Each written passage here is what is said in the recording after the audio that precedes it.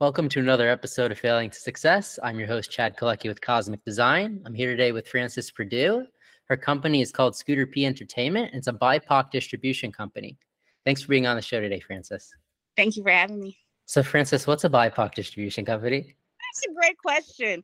A BIPOC distribution company is geared towards people of color. As we know, there's a big disparity, and a lot of people of color don't get to distribute their TV series or their films or any type of content that they have. So we focus on helping them by giving them the resources that we have, as well as distributing their content across multiple streaming platforms. So what are a couple of streaming platforms they can expect? We are doing really well with Tubi, Momitu, Amazon Prime, and a couple of others that we have some, what we would say, first look deals with. So one of them is Vyre, Vyre. They're an international company. So we're expanding as we go along. Each project brings on different outlets. So we do anything from HBO Max to Tubi. It's not something I ever thought of with like our podcasts. Would you recommend we put our podcasts on stuff like that? I think it's great. One example would be, I don't know if you're familiar with Jason Lee, but he has Hollywood Unlocked. And since he's on the Fox channel, they put him on Tubi. So then you get an extra stream of income from it being on Tubi, and people can watch it anytime. That's really interesting. Mm-hmm.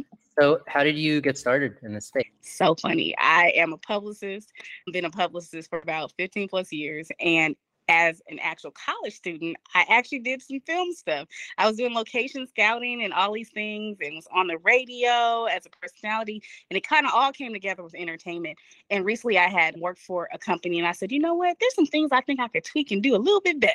And so I ended up starting my own company after leaving them. So are you fully on your own now? Yes, I own it outright. But I have a wonderful partner by the name of Ernest Dancy, and we have some great partnerships with other companies and groups as well. So were you able to get revenue flowing right away? I think it takes time, right? So we're about a year in, so now we're seeing revenue. With what people don't understand with distribution, right? You give me your film, you give me your TV series, it takes about 3 months to generate, because it has to go through the process of people clicking, watching, not watching, whatever it is, and then they collect the money and give it to you. So how did you get through that year of not having that income? By partnering. So I call them press partnerships, right? So you partner with organizations so you can get bulk in, meaning bulk talent, bulk projects, so you can spread it across the form so you can make money. Also by doing contests and getting sponsorships. Just we had a thing called Every Hue Filmmakers Contest. And so we partnered with Final Draft is a major company that, if people don't know, they help you with screenwriting. So they're screenwriting tools, so you can put your stuff into script form. And so we've done that and gotten sponsors for different events, and just literally applying for grants, applying for funding from different business sources, from PayPal to whatever we could qualify for. Where are you based out of? Birmingham, Alabama. Okay, very cool. Yeah, this is an interesting model. You've already got my gears turning, because I'm like, oh wow, like Awesome. yeah, I didn't even think that I should be posting this stuff on Amazon Video and Tubi and all these other mediums you're talking about. You need to have multiple streams of income. Yeah. So is there a piece of content that you guys help put out that has just really took off? Yes. This is a topic that's near and dear to me, breast cancer. And so there's a lady by the name of Darla, and she has a project called Courageous Warriors. And it's gone over, like, she's been our most, I would say, not just profitable, but most diverse project, because she's over like 7 platforms that want to pick her up. And so it was really dope that people love the docuseries kind of format or documentaries format, and they usually sway away from that, right? Because not a lot of money when you think about entertainment. They want salacious stuff, you know? And so I love that they picked it up with the quickness, and that she'll make money off of like maybe 7 platforms. So that was one that really took off, and we really are proud of because of the content. Especially, we even talked about men having breast cancer in that particular project. How does your structure work when you have a client that it takes off? It's the same, and that's why we're a little different from other distribution companies. We give a flat rate, right? And we don't change. And we still support them. Like, if you do a social media post for your project, know that we're going to repost. Or if it's going to be on a platform, we're going to actually post it up. And so I think what we do is a little bit different from the other companies, is we support holistically. We don't just say, okay, your film is up, do what you want, do as thou wilt. And so for our arm, we stay consistent on the revenue stream, and the support that we give to each and every filmmaker. So are you going out and finding filmmakers, or are they finding you? Actually, both ways. Just like with my PR firm, it's a referral process, right? So you're like, hey, I got my film out. You need to go check out Scooter P.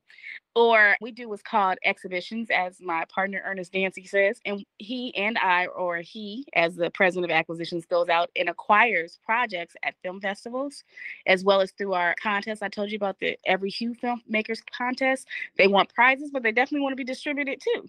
So it's a combination of all. And I think there's no right or wrong way to do it. So when somebody comes to you, are you offering advice on their content? You're like, you guys need to have the content and I'm here just for distribution.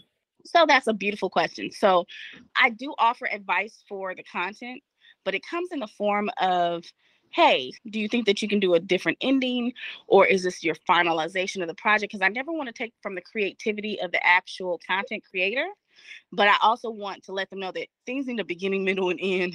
There's a structure, and certain streamers won't even touch it if it doesn't have certain structures. And I know it's a lot for the filmmaker, but it's way better this way than them trying to do it on their own or fund it themselves. Another thing is things they don't think about, the stuff that comes after you say yes. So, closed captioning is not automatic, subtitling, insurance for your film. So we are very upfront with them, and we tell them what we think needs to happen. And then it's up to the filmmaker to say yes or no. Yes, I'm willing to change it, or no, I'm not willing to change it. The major fight that we have is over that cover art that you see, those posters that you see. That's the main thing that we give a lot of criticism on, because that's what draws people into your film or to your TV series. But other than that, it's definitely up to the filmmaker. All right, that's good to know. Mm-hmm. So if any of our listeners wanted to reach out to you personally or to your company, how would they do so? Well, we have a website, of course, scooterpentertainment.com. And we are on all social media platforms for the most part. So Facebook is Scooter P Entertainment. On Instagram, we are Scooter P_entertainment. On Twitter, we are Scooter P_ENT. Well, thank you, Francis, for being on the show. And thank you, everybody, for listening to another episode of Failing to Success. I'm your host, Chad Kolecki with Cosmic Design. Make sure to like, comment, and subscribe, and we'll see you next time.